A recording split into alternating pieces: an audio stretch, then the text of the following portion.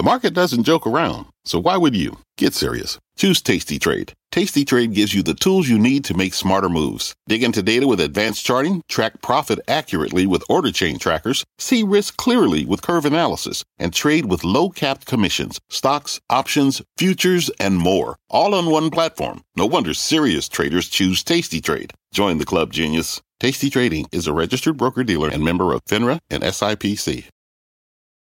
Market moving insight and analysis. Join Jim Cramer, David Faber, and me, Carl Quintanilla, on the opening bell hour of CNBC Squawk on the Street.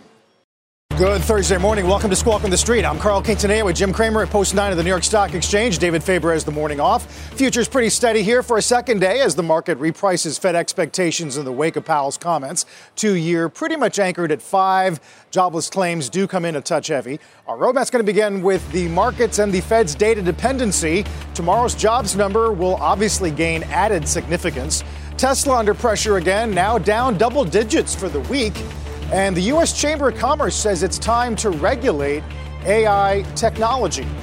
But we will begin with the broader markets as both investors and the Fed chair look ahead to the jobs number tomorrow.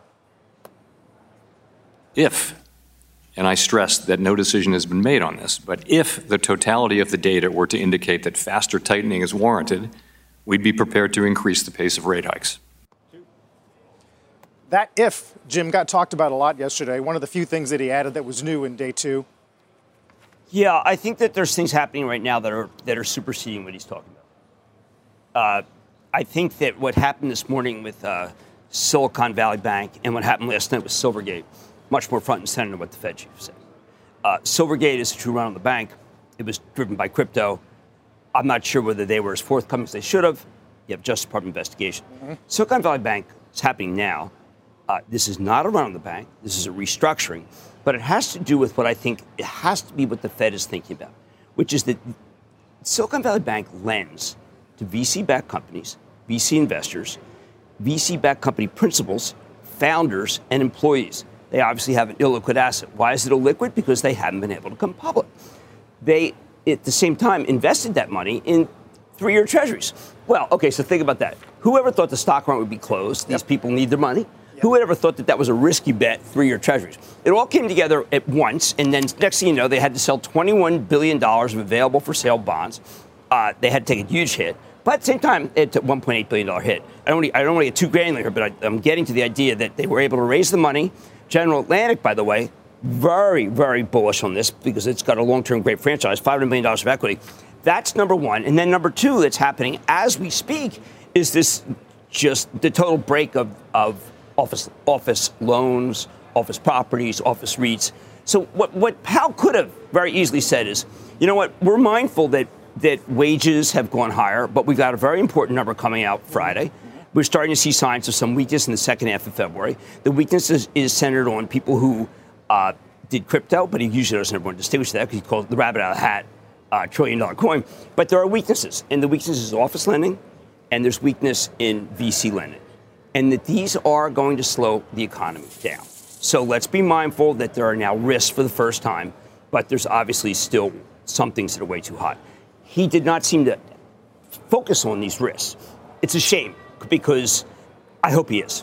Well, we talked about day one where he talked about run risk in crypto itself and lack of transparency and outright fraud in some cases. And that's Silvergate. Right. Plain and simple. And I'm sure he had all the data that we have. Right. Sheila Bair with some comments about Silvergate today say their troubles are as much, if not more, about traditional banking risks, meaning lack of diversification, maturity mismatches, as it was about their exposure to crypto.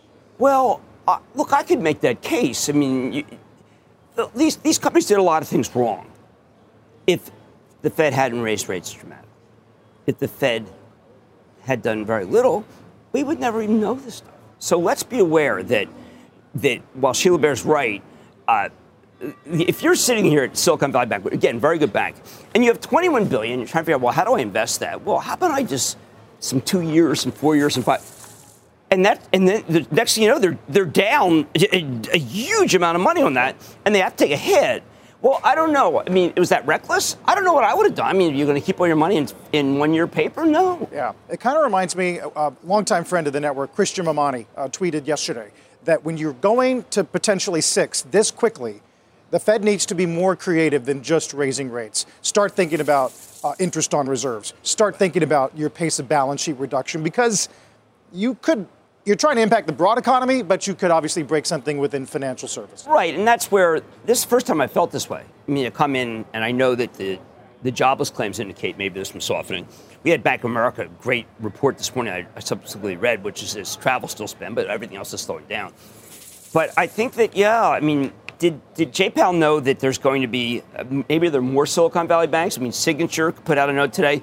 They dabbled in Bitcoin. I think it's really important, where I want to disagree with Sheila Bares, is that, to me, Silvergate, and when there's Justice Department involved, I'm not going to say that that's just, that's more SNL crisis of 80. But Silicon Valley Bank's a really good bank, and this happened very quickly. And I hope that Jay Powell realizes that this office building situation could happen very quickly, because you walk away from these guys are walking away from the leases. That's why they walked away from car loans, then they walked away from housing loans in 2007. So just don't press it too much. What, are you saying err on the side of 25? That would go against market odds today. Are you saying pause? Bank of Canada did it yesterday? No. I'm just saying that I wish he put into context 50 if the number. Look, if we have wage inflation is still the worst. None of this that I'm looking at is going to slow wage inflation. I just think that there's other kinds of cracks that make it so that it would be better to do 25, just because how many other portfolios are being annihilated right now? I don't know how many people were as aggressive as Silicon Valley Bank in putting it in a certain way, but they had the duration was 3.6 years. I mean, it was a pretty conservative portfolio. Yeah. It does sort of bring to mind the question of what tomorrow's number needs to be to say get 25. We just need to see some stabilization of wages, some job losses. I mean, the problem is, think about what Senator Warren said. It's about the 2 million jobs. I know companies, I could get you right now to up to 2 million in hires. I had Ginny Rometty on last night. Our country's so desperate for people who didn't go to four-year schools, who have engineering background. Desperate for these people. To tell me that the 2 million people who are being laid off wouldn't find some place. Look, it is true that Dutch Bros, which is a fast-growing chain of coffee kiosks, is inundated with resumes where 6 months they had no resumes. So there are parts of the food chain where it's already weakening. But I come back and say, Powell needs to have some sign that wages are stable and not going up. Not as aggressive as what Jeremy Siegel said today. Jeremy Siegel was talking about how housing prices have been going down for months, but housing's only down 4% from the peak. That's a loss for Powell. Yeah, it was Goldman. Goldman last night comes in above consensus on CPI. I know. They're looking for 45 basis points month on month, in large part on used cars and on shelter. We may not get back to 20 basis points until the back half of the year. I know, and that errs toward 50. He has to do 50 if he doesn't get something. He may get nothing. But for the first time, he could look at it the other way, apropos of what you're mentioning, the other things. He could say, look, I've been focused on wage inflation, but I am mindful. Jay, listen to me. I am mindful that there could be an office problem, office REIT problem, and office problem. I am mindful that there were things being done against venture, the equity market being closed. I'm mindful is beginning to hurt. Just mindful. And then what we say is, you know what? Jay's thought about this. I'm not worried. But he's got to give me some mindful. Not mindfulness, because that's asking for too much. Yes. And I was mindful all week for a week when I was fishing. Enough with the mindful. I'm done with the mindful, okay? Until I garden, I'm done with the mindful. But I do think that it's important that he noticed that there's some really bad things happening right now. Yeah. That's well said. Before we finish out the block this morning, let's turn to Tesla really quick. Shares under pressure again, as we said in the pre-market, down double digits since the beginning of March. Today, Jim, it's Adam Jonas at Morgan Stanley, who says the Cybertruck may be more of a cult car. Maybe 50K units is all you get. I love Jonas, and I think that was actually a terrific line, which is, if he does fit it, you want to buy Ford hand over fist if this is the case. Ford has got, I think it's shaping up to be having a good quarter. Okay, once they can start shipping the battery problem. And the reason I say that is because the major overhang for Ford is not the Bronco. It's not the F-150 Lightning. It's not even the Mach-50. The Mach-E, they did cut. Okay, they put through a pretty substantial price decrease is going to hurt the margins. But the biggest existential worry is, well, sorry, F-150, I got myself a brand new truck. And if they don't, Ford's the one you would think not to buy going into a recession, so to speak, but you would buy if there is no competitor. Right. Well, as he said, I think it was 2 days ago, the U.S. auto consumer needs wheels now more than ever. Well, that's this flip side of the office REIT, right? Definitely. Why did it take so long for the office REITs have been cracking for months. It just really feels like now we're at crunch time, and people are walking away from some leases. That's the kind of behavior that you saw. That's early. That's more 80. I'm using an 80-82 paradigm now. More of an SNL paradigm. Right. Because I don't want to go too deep. And back then, we didn't have sort of the open-ended nature of remote work. Right. That's why I'm using it. Because, then you had land being sold as if it had an office building on it. Now we have office building on it where we want the land. And we have to hope. I mean, I've been working on, how many Class C buildings would make great apartments? And then I just said, can we at least play this thing out first and have the leases? Would you at least would you explain it to viewers in that, no cycle exactly matches, but whereas 08 was about housing, this was more about commercial? I mean, yes, residential but again, versus... let me give you why it's just to mind it. It's New York and San Francisco. That's where the overbuild is. That was the overbuild. So it's like, if we want to extrapolate it to Miami, good luck, you can't get in. We want to extrapolate to any of the states that benefited from the loss of SALT. That's one. So it's much, much smaller. But it's going to come out seeming very large if a REIT busts or big buildings, you just say, well, that one busted. But WeWork, they're doing a restructuring. The fact that they can get to restructuring shows me it's too early to panic. Right. Because some clowns wanted to give them money. I use the word clown because they are idiots. I would like to be more reserved. I typically have remember I started with the ill-advised stuff and the suboptimal. I'm dropping that when it comes to WeWork. It's like, guys, just take a breath, save some money, sell the beach house. Final coda. Not the Quag house. The final coda on this, every time we have a Sternlicht or a Zell on and they come in and start waving flags, you think this is what they were talking about? I think that they waved flags too early, but they gave you a chance to sell. Right. Now it's a little late, but remember, these are not big. There are not a lot of Silicon Valley banks. Thank God there are not a lot of Silvergates. There's not a lot of office property that's in trouble outside New York and San Francisco. But these are things that Pallister recognizes he's winning on. And it's maybe they're not as important as winning on wage, but he's winning on it. He should be mindful that he's winning on some things. When we come back this morning, as we said, the U.S. Chamber of Commerce trying to curb some enthusiasm on AI. We'll explain what they said in the past 24 hours. Futures, as we said, leaning to the positive side. We did get some relief in China CPI, 1% versus an estimated 1.9. More Squawk on the Street continues in just a minute. You seek the key, but first, you must learn the ways of precision, craft, and performance with Acura's all-electric ZDX. With a premium Bang & Olufsen sound system up to a 313-mile range and a Type S variant with an estimated 500 horsepower, the ZDX is their most powerful SUV yet. Unlock the energy when you visit Acura.com to order yours today. Let's get straight to the point. You want to grow your portfolio to fight rising costs of inflation or pay off your debt or anything standing in the way of you and financial freedom, right? Yahoo Finance, our sponsor today, can help.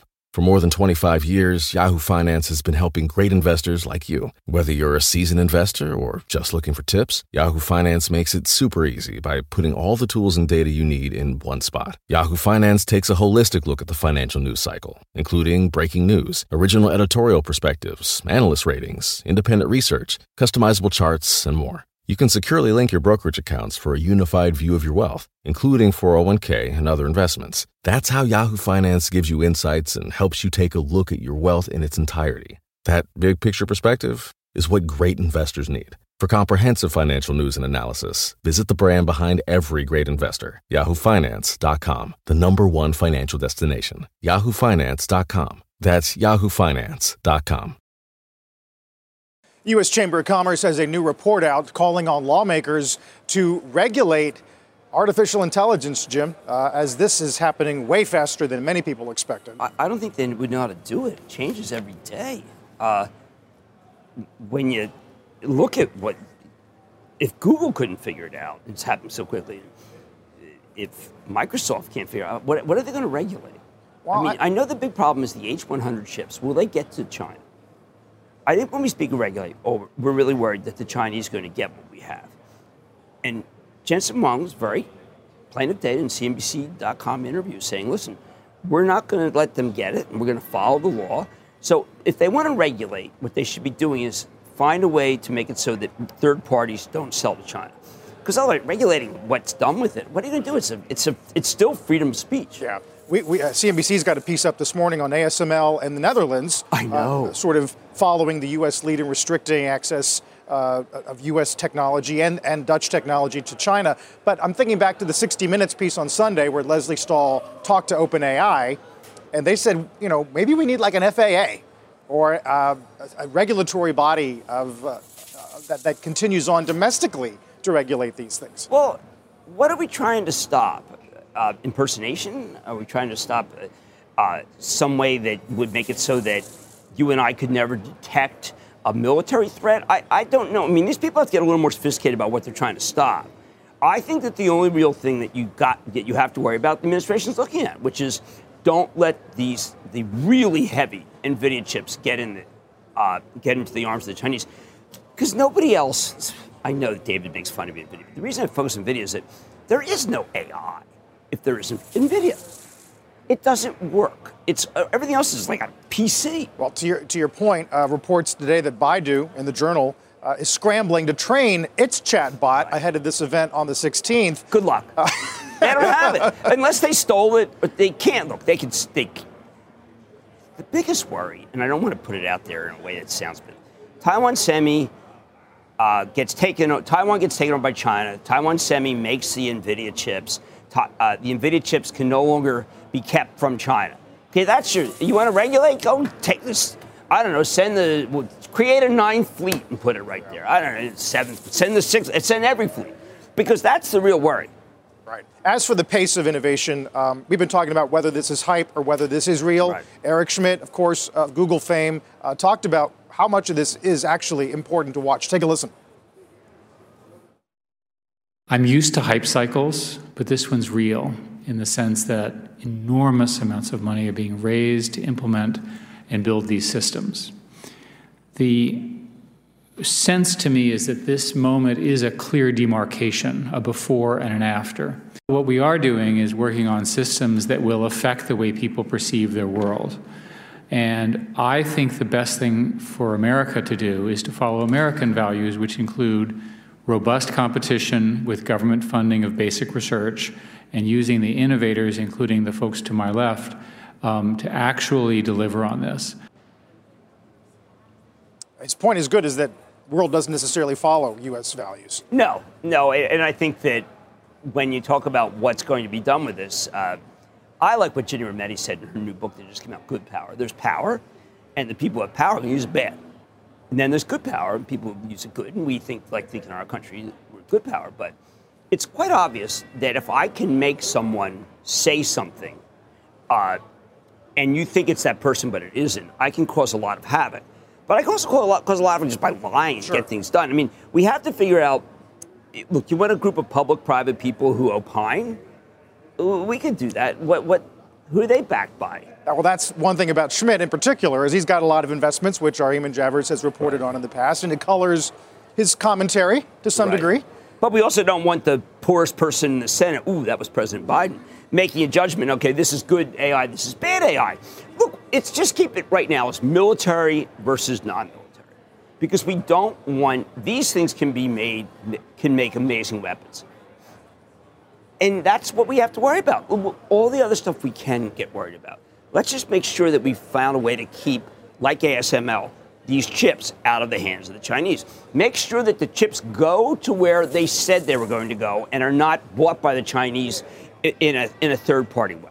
That's what we should worry about until we figure out what happens. It's amazing how really only in a few short weeks, maybe a couple of months, are we starting to frame it in such stark terms, don't you think? Well, 180 days ago, Jensen was telling me this could be a problem, right. But he hoped that I asked him in an interview, he goes, see, I said, will it be used by the good guys? He said, well, I'm going to do my best. And it was like, well, I did the interview. And it was about, I thought this revolutionary, I'm like, I rushed back. I said, I got it. And it was like, No, and then I called him and said, nobody really believes. Don't worry, you'll be okay. I said, no, Jensen, I think maybe I think I'm too out there with this AI. I don't know. Not anymore. We'll get Cramer's Mad Dash countdown to the opening bell on a busy Thursday, of course, as the market gets back to work. No Powell hearing today. Take a look at futures. Hanging on to some green. Dow up 100. More Squawk on the Street in a minute. Every day, thousands of Comcast engineers and technologists put people at the heart of everything they create. Like Oluseyi, a Comcast engineer who grew up bonding with his dad over sports. This inspired him and his team to create AI Highlights technology that uses AI and machine learning to detect the major plays in a sporting event. So millions of fans have a way of catching up on their favorite sports. Learn more at ComcastCorporation.com. Take a look at futures here. Pretty steady. Not a lot of data today. We did get claims at 211. Was looking for 195. Some discussion about whether or not seasonality is starting to get wrung out of those January and February numbers. But of course, the big number is tomorrow with non-farm payrolls. Opening bell in about 6 minutes. And don't forget, you can catch us anytime, anywhere. Just listen to and follow the Squawk on the Street Opening Bell podcast. Time for Cramer's Mad Dash as we count down to the opening bell. Really quizzical piece put out by Jeffrey today. This is a so-called double downgrade. Everyone focuses on those. They had liked Etsy, and they thought it was going to go dramatically higher. And then this morning they hate Etsy, and they think it's going to go dramatically lower. The price target of 85. What matters here is that they're saying things slowed. A lot of what they say slowed already had happened, and that quarter was regarded as being okay. But if you dovetail this with the Bank of America survey of their institute, and you come back and you say, well, wait a second, what were the things that really slowed in spend? And the answer is furniture, clothing, home improvement, jewelry. Well, there you go. That's why you go to Etsy. So while I think Etsy is a fantastic company, Brooklyn's own, I am concerned that there is that the stock had been going down, and now I know why. So do I want to get in front of a freight train that is Etsy? I like Etsy very much, but never get in freight trains. There's so many things that are not a freight train. Like Merck's not a freight train. You know, right. There's no freight train coming. Well, we talked about it about this time yesterday. It was one of the biggest laggards, and we kind of wondered why. You mentioned the B of A credit card data. Their argument is that the boost that we got from the COLA adjustments is kind of run its course. Right. And we know that the unemployment claims were slower. There's also, I think that you're going to start seeing that people who had a lot of money in these IPOs that didn't happen are finally, that's the SIVB.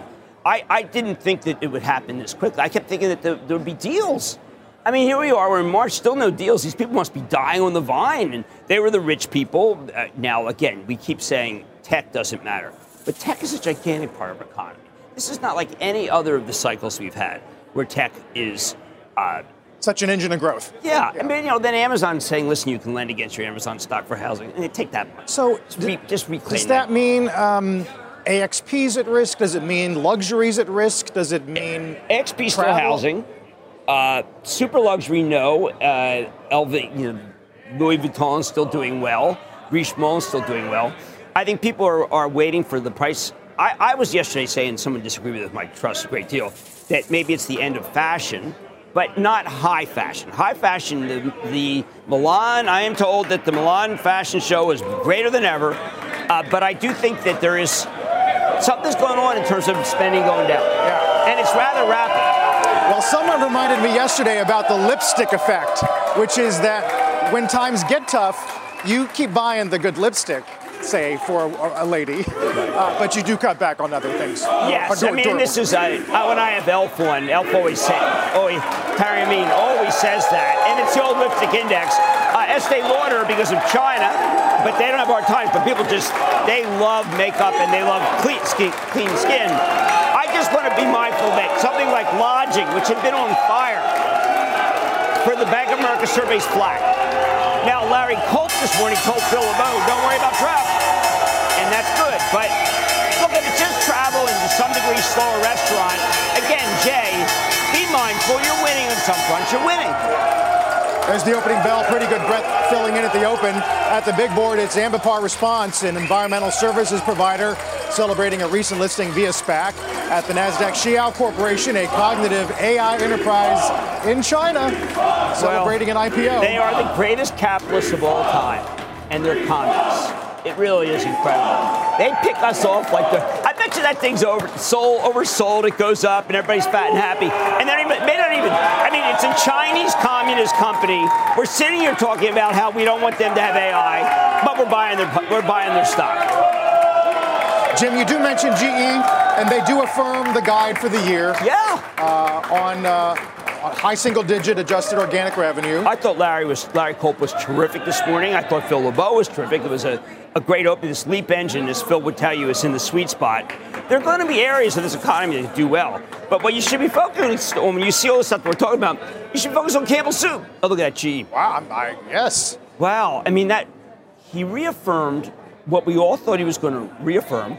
It shows you the power of the new cyclical in this environment. You talked about this last night. Yeah. And you had a big list of names. 12 companies that I would have been shorting as all get out 23 years ago that are now about sustainability and decarbonization. And I know there are cynics out there who say this is all being done to attract ESG money or to fight the regulators. I come back and say, no, these are the companies that were the biggest bettors of the carbon creators. And who knows better how to decarbonize than the people who have bet the carbon creation? These are real companies doing real smart things. So don't bet against Trane and Carrier, which were the only two that were not public during the period, because you need them to cut greenhouse gas. Don't bet against Eaton. They're probably one of the most important companies in the food chain of EV. Don't bet against Dover. They sold the elevator business in 1998. They're all about trying to maintain, lowering the carbon footprint. Those companies are all really good. Now you can say, well, Caterpillar, wait a second. They're talking about speaking to data and understanding data. But these are smart. They're making smart earth movers. These are real companies. And they're doing the best, and they should be doing the worst, because people, if you looked at them the way they were 20 years ago, they all figured it out. From industrials really quickly to transports, that's Alan Shaw of Norfolk Southern, who will be testifying today in front of a Senate committee about East Palestine in particular, Jim, but also some other reports this morning that there have been other unreported incidents that regulators are beginning to probe into. When you go over the conference calls of the railroads, there's always this period, it's probably like about 2 minutes in, where they talk about safety. And your eyes typically glaze over. Why? Because the safety record is so amazing of our railroads versus the way it used to be. So this is really does fly in the face of Norfolk Southern. And Jim Squire's a good CEO, Alan Shaw, good CEO, but this is very contrary to the way this industry had been going. So we got to hear what he has to say, is what I'm saying. Yeah. I communicate back to Alan. I think Alan does a great job, but the whole history of rails from when they were first created with Commodore Vanderbilt to now is every year they're safer. It seems like that they've taken a step back. Is it because the trains are going too fast? If that is, you have to cut numbers.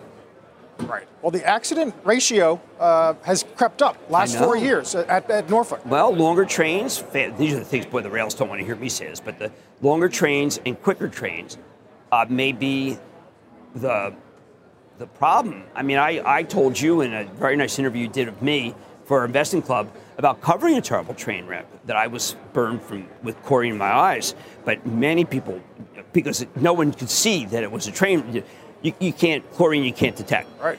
And what was incredible was it was in the newspaper for one day, but there were so many train wrecks. This was 1977. Huh. Now we're really pretty good. Union Pacific, by the way, I know that everyone pilloried Lance Fritz. Go read it. His safety record was pretty good.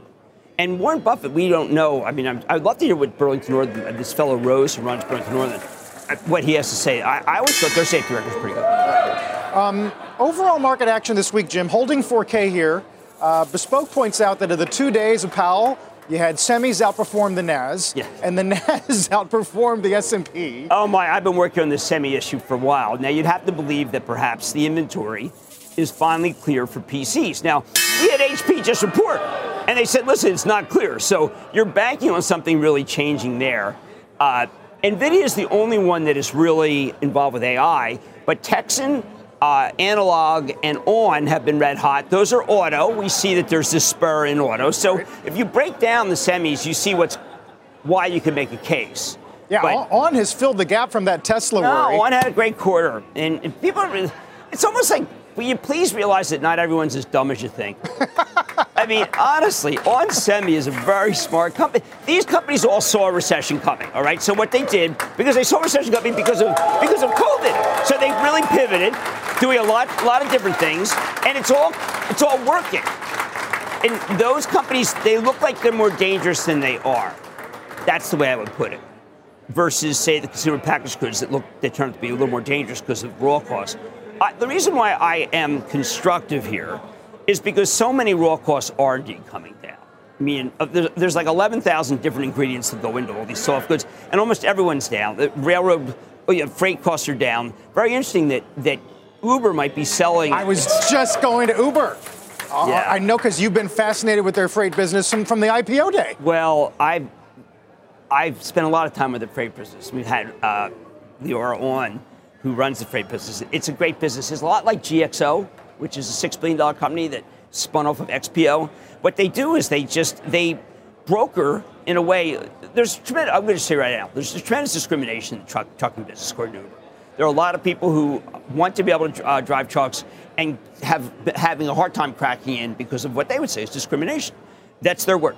And they brought in a lot of new truck drivers, and they make it so that if you know that there's something going from Minnesota to Texas and then it has to go back empty, no, use Uber and they'll find freight for you. So it's a great freight matching system. I think it's worth a great deal of money. It's not making money now, though. But we got to watch that because Uber's such a smart company. I wish they wouldn't get rid of this, but it doesn't fit their. It's not. It doesn't fit their mosaic. Really? No. It's three silos, whereas maybe two is better. Right, and it's. I think everyone would want a piece of this company. I was enthralled by it. We have great tape of when I went there. I had them on several times. Went there once because I marveled at the amount of discrimination in trucking and how disheartening it was and how committed they were to stopping the discrimination. I mean, that's kind of great. Yeah, that's interesting. Couple software stories. MongoDB was one of them. Oh, they didn't pivot those. They didn't pivot. They didn't know didn't get the memo. I mean, I had CrowdStrike going. George was pivoting. Yes. I mean, Nikesh Arora pivoted at Palo Alto. They forgot to pivot. They didn't pivot. Yeah. The pivoted. playbook's kind of well written at this point. I mean, come on. TheMonday.com. That's when it all started. Go to Monday.com. It's almost a caricature. I was going to do a really funny piece that would have made fun of them. I decided not because I kind of like them. But they were the ones who outlined exactly how to do a pivot in a conference call. And Mongo is very pre-pivot.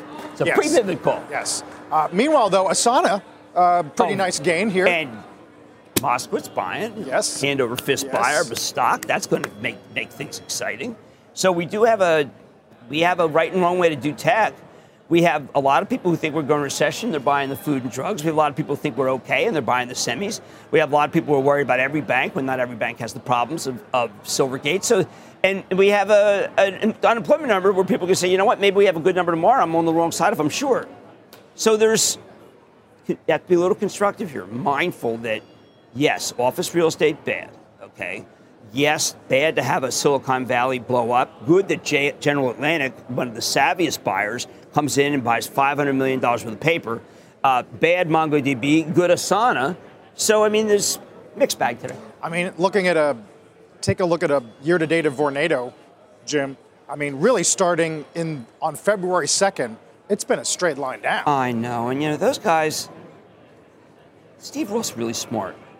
I mean, the CEO is really smart. And these are not bad companies by any means. That just shows you that there's such a secular change against them. I don't think it's cyclical. Vornado's really good. I mean, I know a lot of people, they're seasoned. Like WeWork, what was catastrophic. Vornado's seasoned, and it just keeps rolling over. SL Green rolling over. And, these are the guys who own that real estate, those office towers that you're just like, well, that's going to take a lot of work if I move into there. Right. So is it a matter of like a relief rally? I mean, a relief in rates would not be enough at this point? No, because of the structural changes of occupancy. I mean, periodically we have these things where the buildings can't be made fast enough into residential, or it wouldn't be a problem. But you can't just, look what happened next door to us. We have a beautiful building, it's Deutsche Bank building, it's Bankers Trust building, that was made into beautiful apartments. But it took how many years? So you have a lot of real estate that could obviously be turned into apartments, but it can't be done quickly enough. And then you have a lot of companies that people say, well, look, I think this individual story is good. Merck Express is a good story. Oh, Merck's a good story. Well, wait a second, Lilly, it's bottom, it's a good story. So you have a lot of good stories within the context of what should have been a bad market. It's not. You talked about some cyclicals. I wanted to draw your attention to PAVE, which is the U.S. Infrastructure Development ETF. Inflows last 3 weeks, it's near 52-week highs.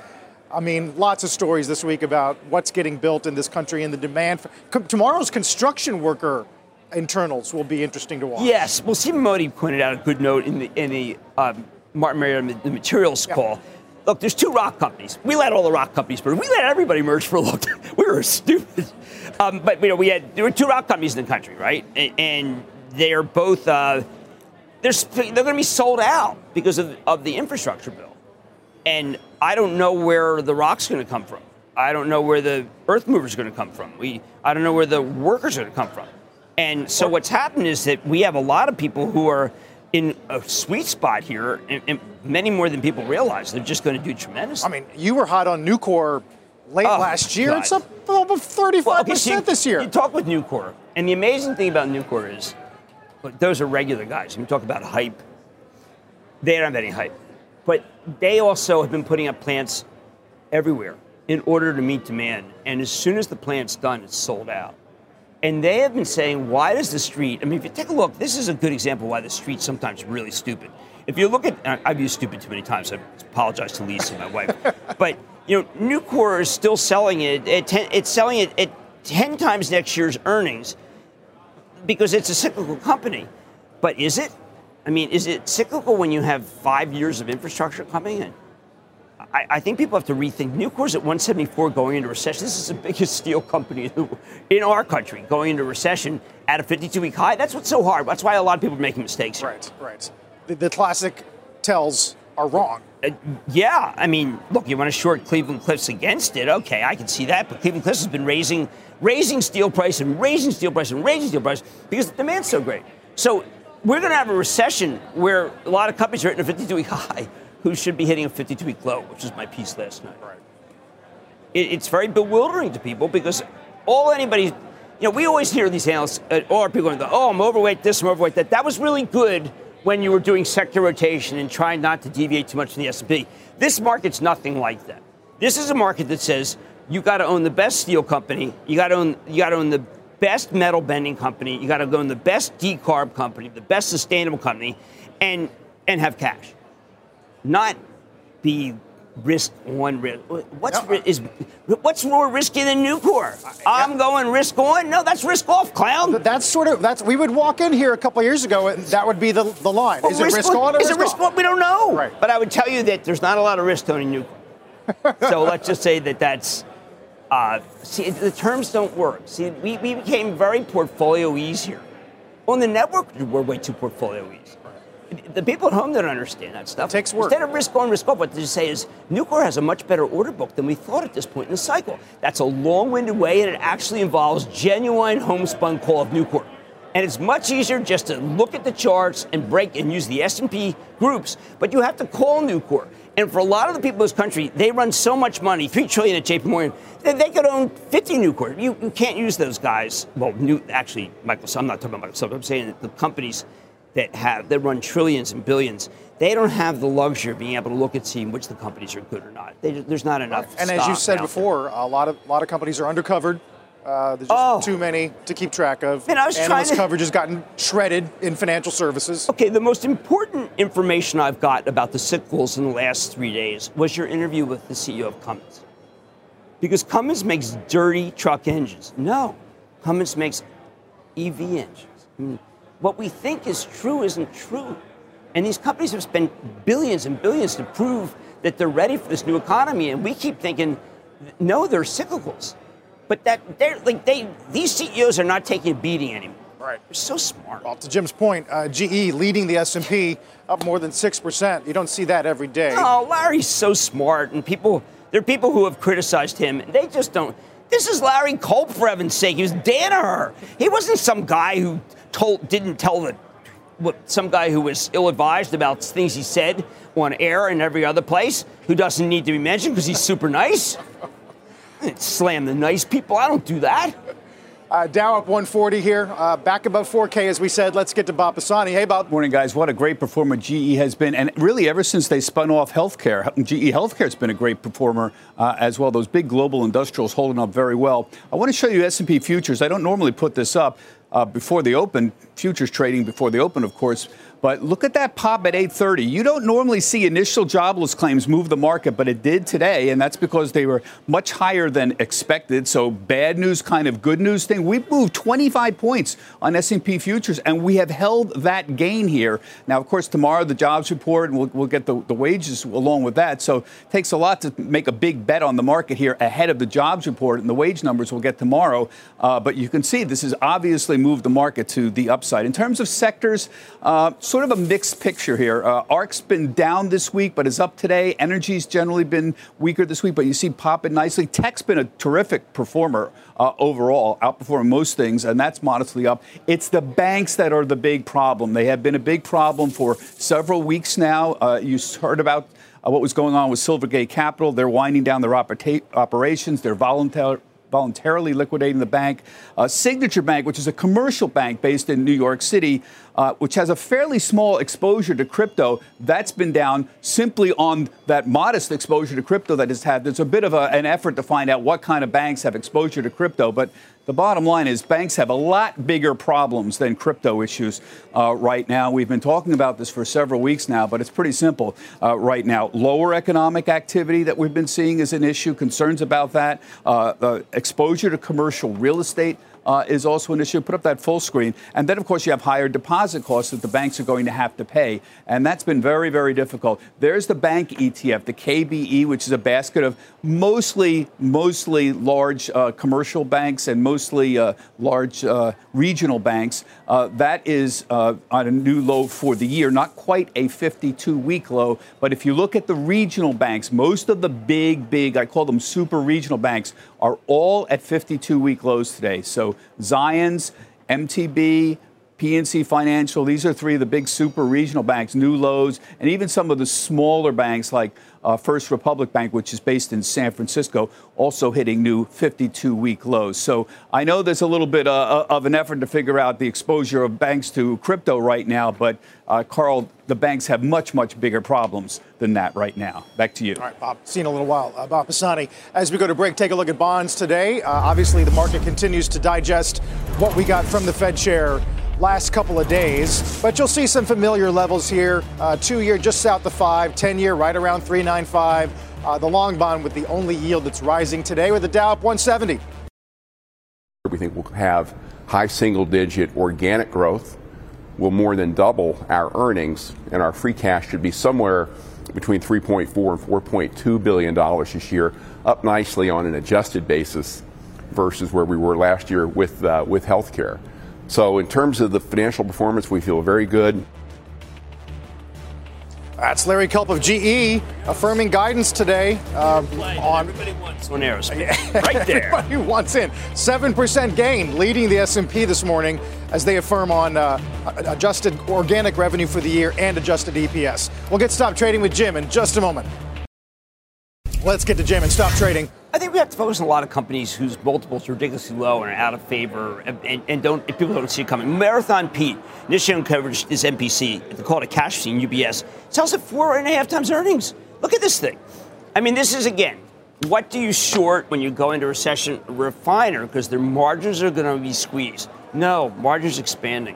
Why? Because it's not like the other cycles.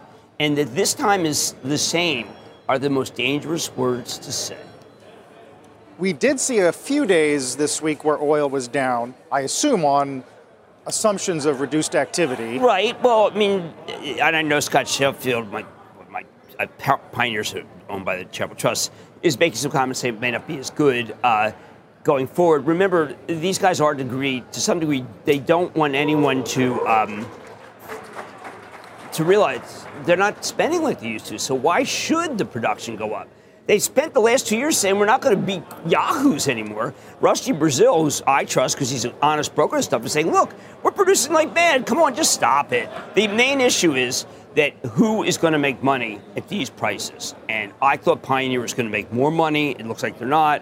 I thought Devon was going to make more money. It looks like not. I thought Coterra was going to make less money. It looks like they are. This all comes down to, once again, the individual companies are confounding the analysts because they've changed their models so much. Yeah. There's a lot of wild cards. You got Freeport coming alive after, 8 months? I know, and yet Baltic Freight might be bottoming. What the heck is going on with China? We don't even know. But I think, again, this morning was defined by Silicon Valley Bank and by Phil LeBeau's incredible interview with Larry Culp, where he made it clear that balance sheet is getting fixed. And by the way, who covers GE at JP Morgan? let me hit that up. Tonight I'm going to look at why AMD is up, because I think there's a different answer than what people think. But all I can tell you is that nothing is going on plan of what the bears say. Remember, GE was a high-profile short name not that long ago. And now GM's offering buyouts to the majority of U.S. salaried workers. Holy cow. That's not supposed to be in the cards either. Show me something that's in the cards. You got to definitely keep your radar tuned. Jim, we'll see you tonight. Yeah, absolutely. Mad Money, of course, at 6 p.m. Eastern Time. Dow up 130 here. Every sector green except for financials this morning. Down almost 1%. Don't go anywhere. You've been listening to The Opening Bell on CNBC's Squawk on the Street. What's on the horizon for financial markets?